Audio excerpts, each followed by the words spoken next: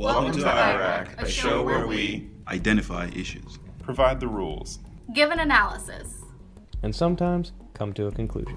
This is an SULC podcast.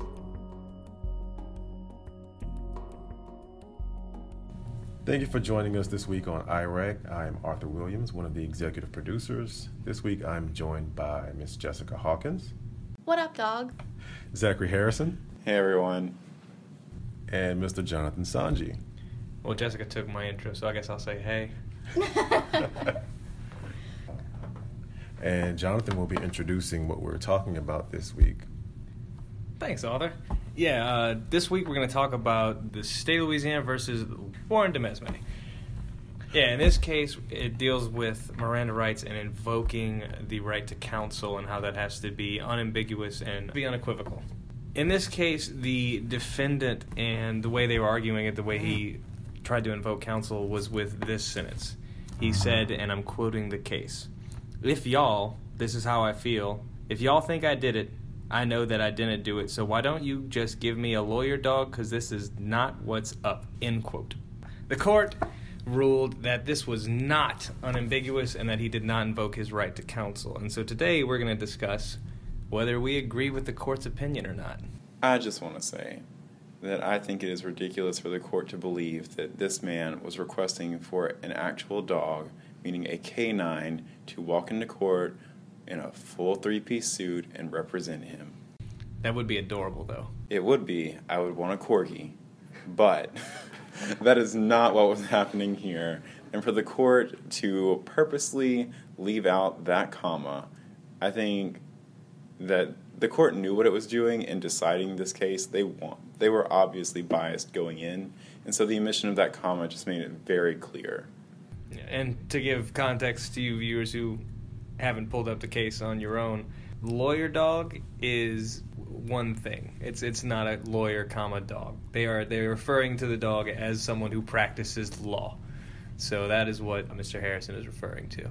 I also agree with Mr. Harrison. I don't believe the court was being particularly unbiased. I feel like they wanted this defendant in jail because the rule of law in Louisiana is that if you say something like might or maybe whenever you're referring to you invoking the right to speak to an attorney, they don't have to stop questioning because that's not unambiguous. He said, "Why don't y'all go ahead and get me a lawyer, dog?" Which is, I'd say that's unambiguous. I'd say he's invoking his right to an attorney. Clearly the court didn't agree, but, that's just my opinion. I think the court itself was less frustrating to me than the officers who were in the room when this occurred. Given the type of contact that these officers would have on a day-to-day basis with people like this young man who speak Ebonics, who, I guess not the Queen's English, but according to the Vera Institute of Justice, up until recently, the city of New Orleans was the longtime nationwide leader in urban jailing and urban incarceration. And even today, as the rate is slowly dropping, it is still nearly double the national average. So the city's urban population is being jailed at a pretty ridiculous rate. So I know that given this rate, these officers come into contact with people in the inner city who speak like this young man, and their vernacular, dialect, whatever you choose to call it, is something that they've come across before. In the city of New Orleans, black men are 50% more likely than white men, and black women are 55% more likely than white women to be arrested. And that also comes from research done by the Vera Institute of Justice. And it's just frustrating to me that just the mere mention of the word lawyer wasn't enough, or his phrasing wasn't proper enough to get an attorney in the room or to at least stop questioning. And I feel slightly different. I like to think that I would have given this man an attorney. However, I do understand where the ambiguity kind of comes from, because he didn't directly say, "I want an attorney," or "give me an attorney." He said, "So why don't you just give me a lawyer, dog?" Whereas just even leaving off dog, "So why don't you just give me an attorney?" he isn't exactly demanding. It's kind of like posing, well, if you think, then why don't you? But also we have a statement from a case that says, maybe I should talk to a lawyer. And that was deemed not to be an unambiguous request for a lawyer.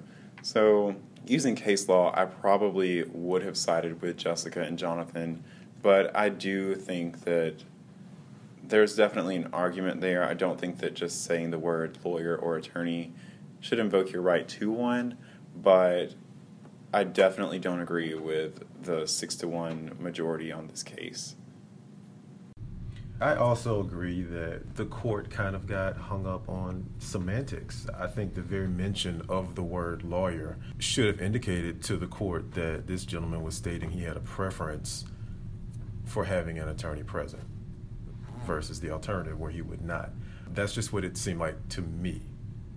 I mean, who am I? I'm not a Supreme Court justice or anything like that. Right. But I do think that he was clearly articulating, that he had a preference for having an attorney there.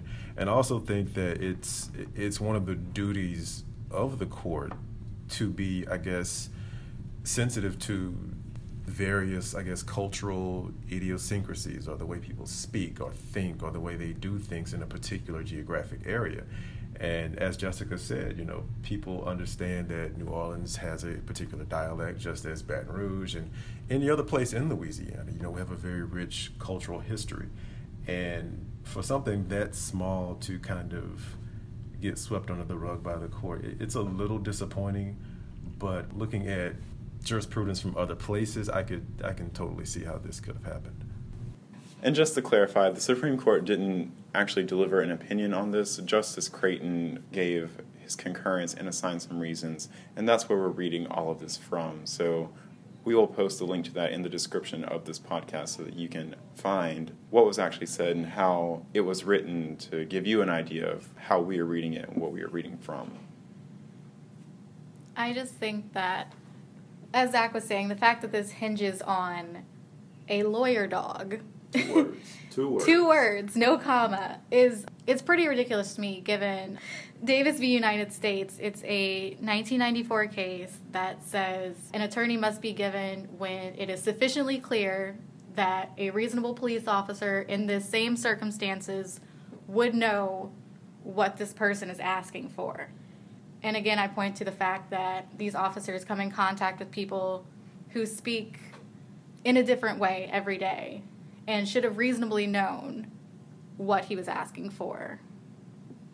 Yeah, as with most things that are criminal law related, typically with the police officer, it goes back to like, what would a reasonable police officer under the circumstances truly believe?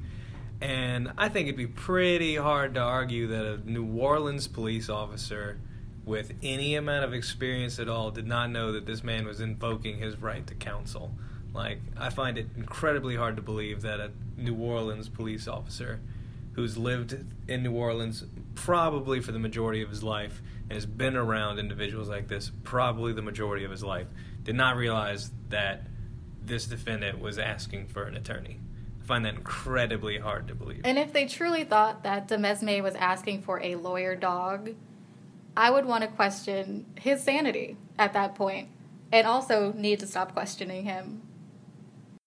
Yeah, because at that point, then you gotta bring in capacity and whatnot, and whether or not he has the ability to provide a statement or anything. Because if he really believes that dogs can practice law, I mean, that's a whole different issue you gotta bring in.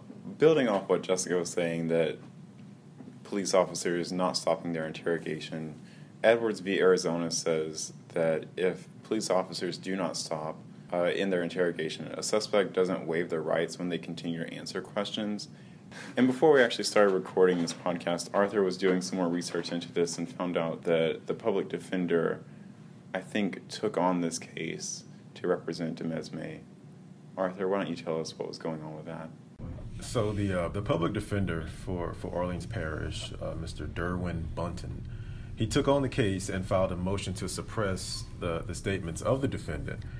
And in his brief, he noted that police are legally bound to stop questioning anyone who asks for a lawyer, which most of us present here know if you've taken criminal procedure.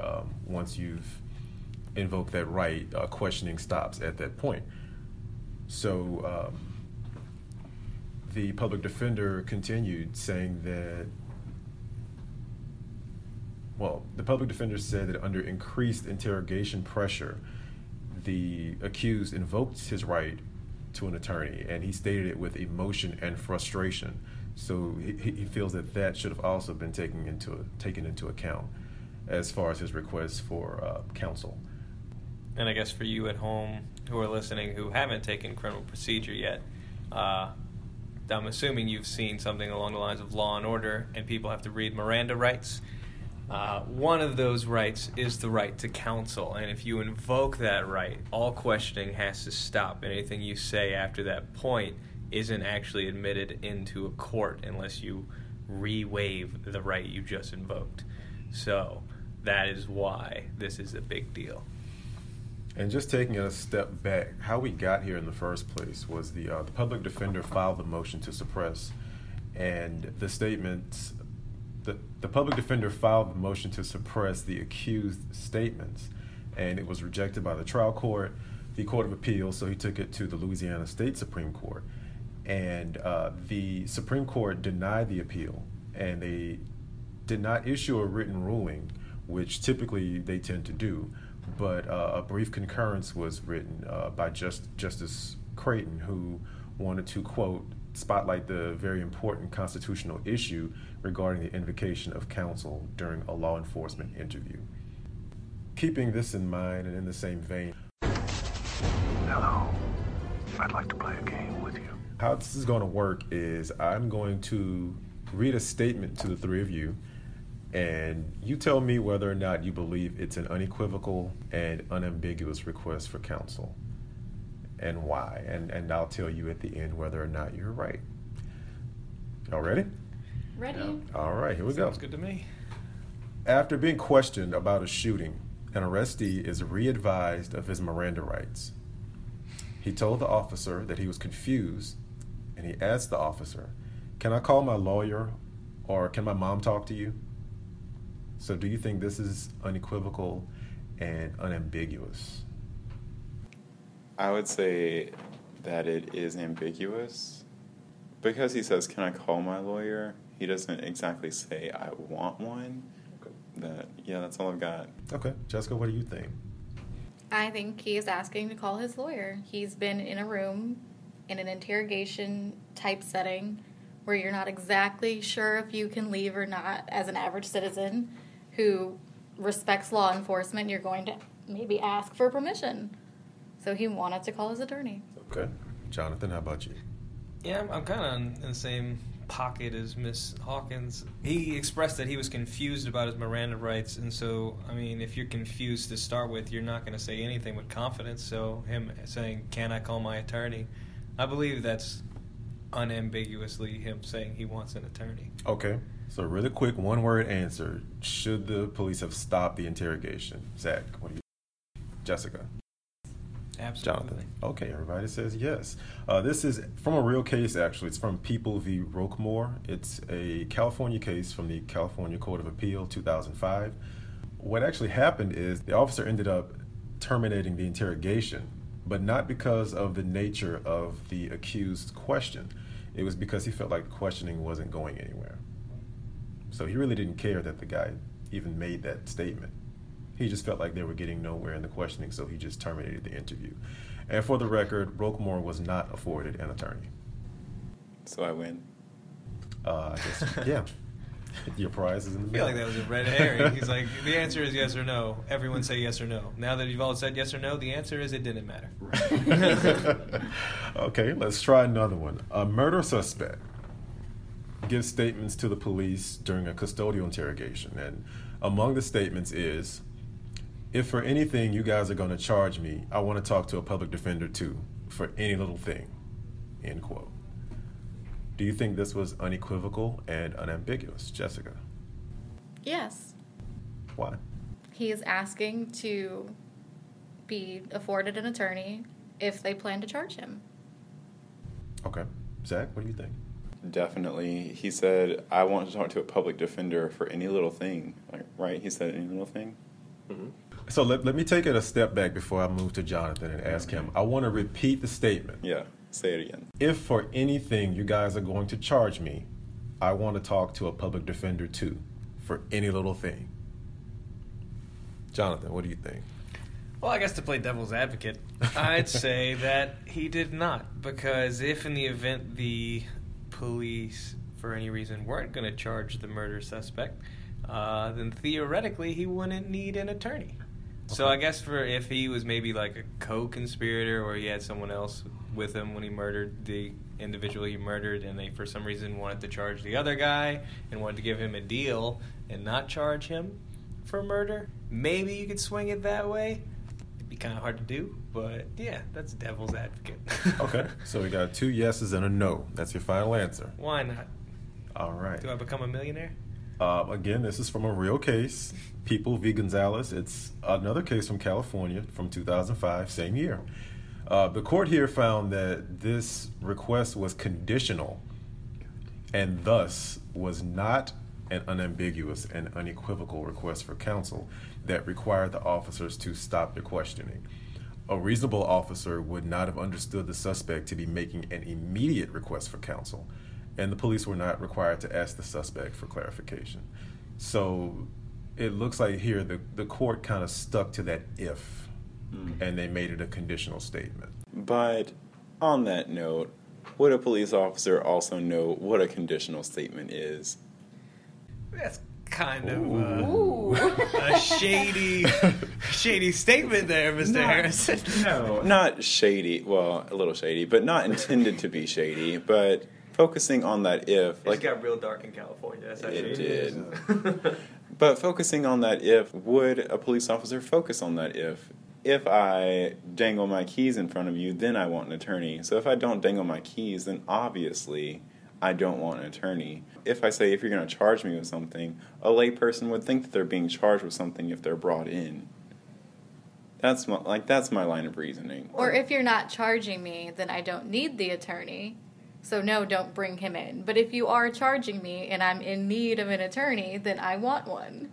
I mean, that, and you got to keep in mind that all police officers are trained in tactics that, like, make arrests and convictions a little more easy for the state.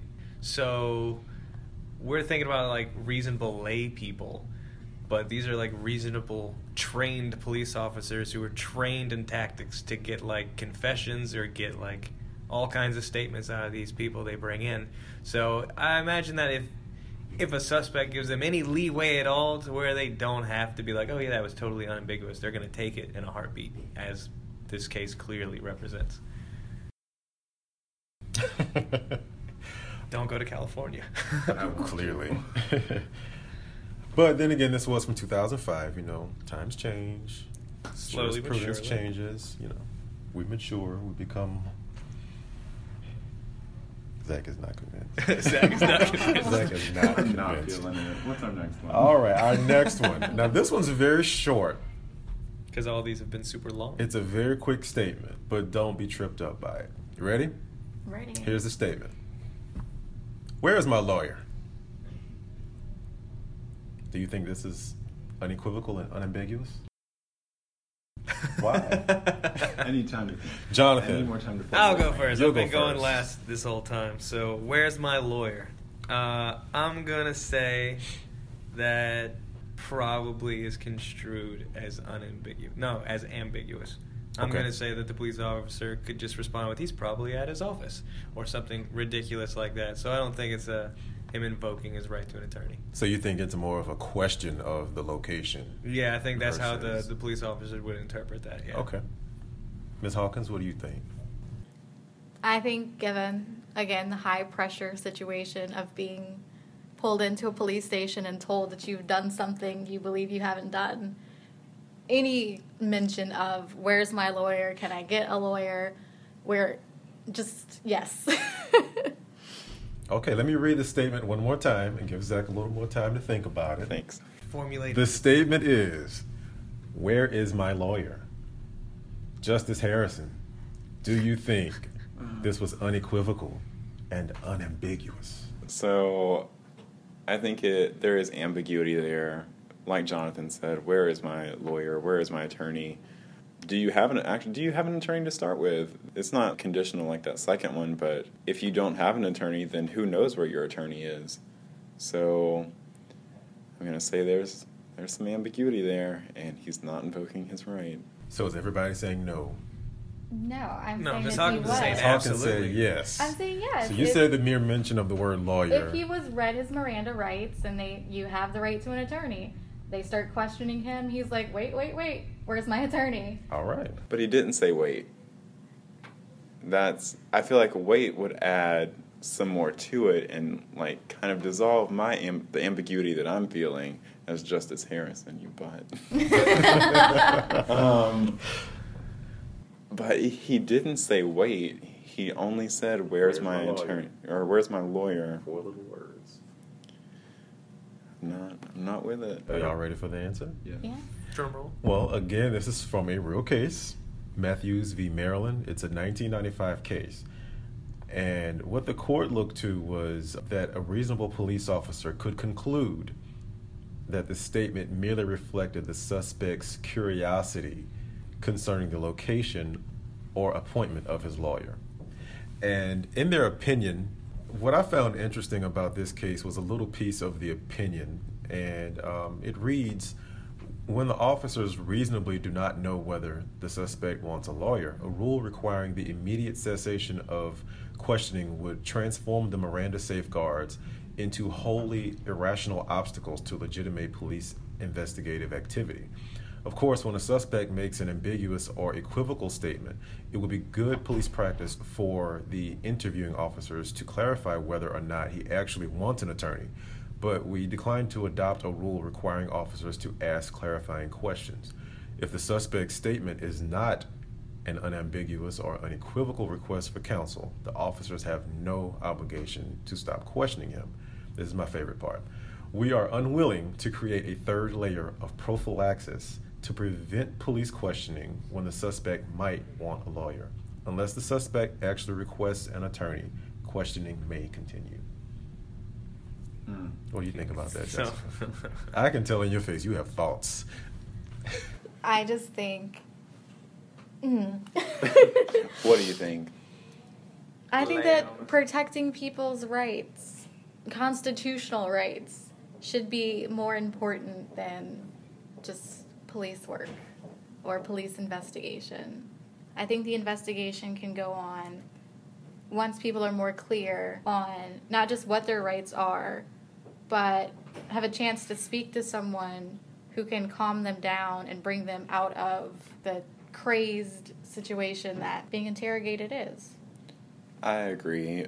The American justice system says that we are innocent until proven guilty, but realistically, we are guilty until proven innocent, especially if anyone's being interrogated or questioned by police. There's this large desire to put someone behind bars for a crime, even if it is sometimes the wrong person, and an officer's unwillingness to stop the investigation and clarify, like Arthur said, is not exactly what the goal is. The goal is to get someone for that crime so that justice is served, even though the rights of some individuals are sacrificed in that process. yeah, I mean, it goes back to what I was saying earlier about police being trained specifically on, like, tactics to get arrests or to make convictions more easy and things along that line. Like what Mr. President was saying, that they don't have to ask clarifying questions. They don't have to ask anything at all. Unless you specifically request an attorney in clear, uncomplicated English, it seems. The Queen's English. The Queen's English. They don't have to stop. They're just going to keep questioning you and interrogating you all day long. And they're never going to tell you again that you have the right to request an attorney because they've already read you the Miranda rights once, so they're good until they leave that room for an extended period of time and come back. That's the only way they'll have to read them again. But on the other hand, I mean, how much clearer can you be when you say, "Where is my lawyer?" That sounds pretty damn clear to me. It sounds clear, but I mean, it's like what attorneys do. Like, I mean, pick clearly, words I'm not. and you're like, oh, but what does this word really mean? Clearly, I'm not asking you literally where is he, because you don't even know him. But if you're questioning me and I say, where is my lawyer? I mean, do I have to whip out a Code of Criminal Procedure book and read verbatim what I should be saying to you? No. I mean, At this point, it seems like that is the case, yeah. As a product of Vice Chancellor Diamond, I'm going to say that words matter, Mr. Williams. And So do acronyms. yeah, oh gosh, so do the acronyms. And it seems that someone who is brought in has to be very clear and not ask questions and demand. Make a demanding statement. I want an attorney. I want a lawyer. Because where is my lawyer? Or why don't you give me a lawyer, dog? Doesn't do it. Well, if you call someone dog, maybe that works. Like, why don't you give me a lawyer, comma, dog? Well, that didn't work here. Yeah, there was no comma. I just think, well, my fear is that as trained professionals, police have the upper hand and should be more responsible in how they respond to people's requests, and to make sure that even if their requests aren't granted, this right against self-incrimination is protected a little. Because you're right, I don't think people are truly innocent until proven guilty. Once you're brought in for questioning, the police are assuming that you either have something to do with it or know something that is going to lead them to the person who had something to do with it. I think that's a pretty good stopping point.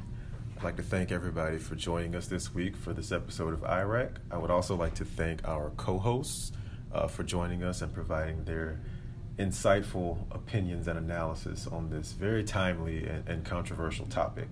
Thank you for joining us, and we'll see you next time.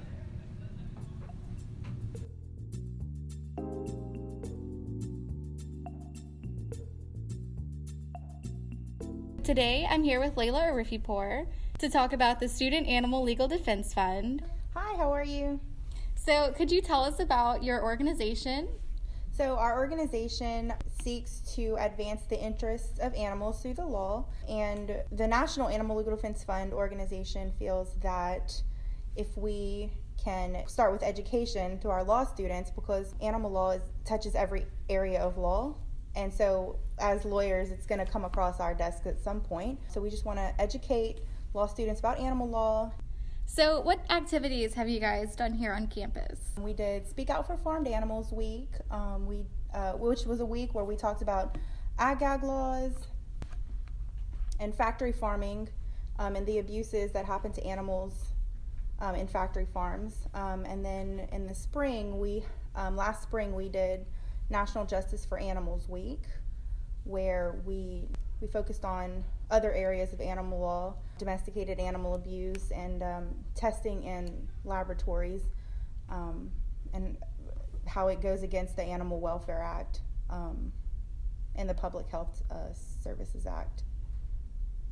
Currently, we're also doing a drive for Yelp Baton Rouge, where people can bring dog supplies, cleaning products, toys, food, bowls, things like that.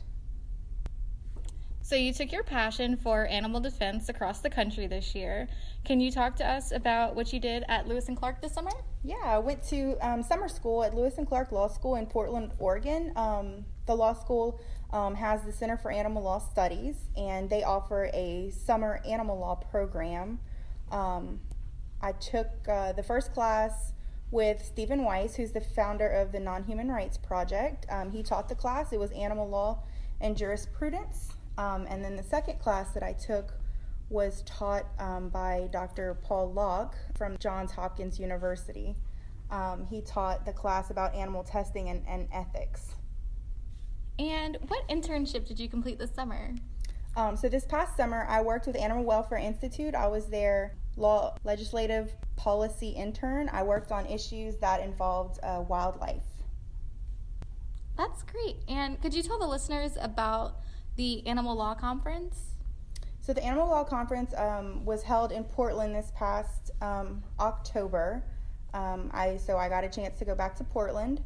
The Animal Law Conference, there was numerous panels discussing various topics in animal law, aquatic animals, farmed animals, how animal law touches domestic violence issues. There was also, it was the first ever convention for law students that was part of the conference, which was wonderful, and it was a really great networking opportunity. That sounds great, Layla.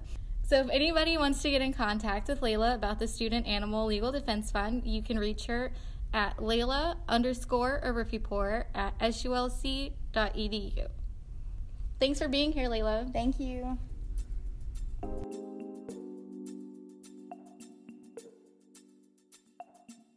Thank you for listening. This episode of IRAC featured music by Eric Czar and bensound.com. I would also like to thank our executive producers, Jessica Hawkins, Arthur Williams, Jonathan Sanji, Kele Chukwu Onionwu Jr., and Zachary Harrison.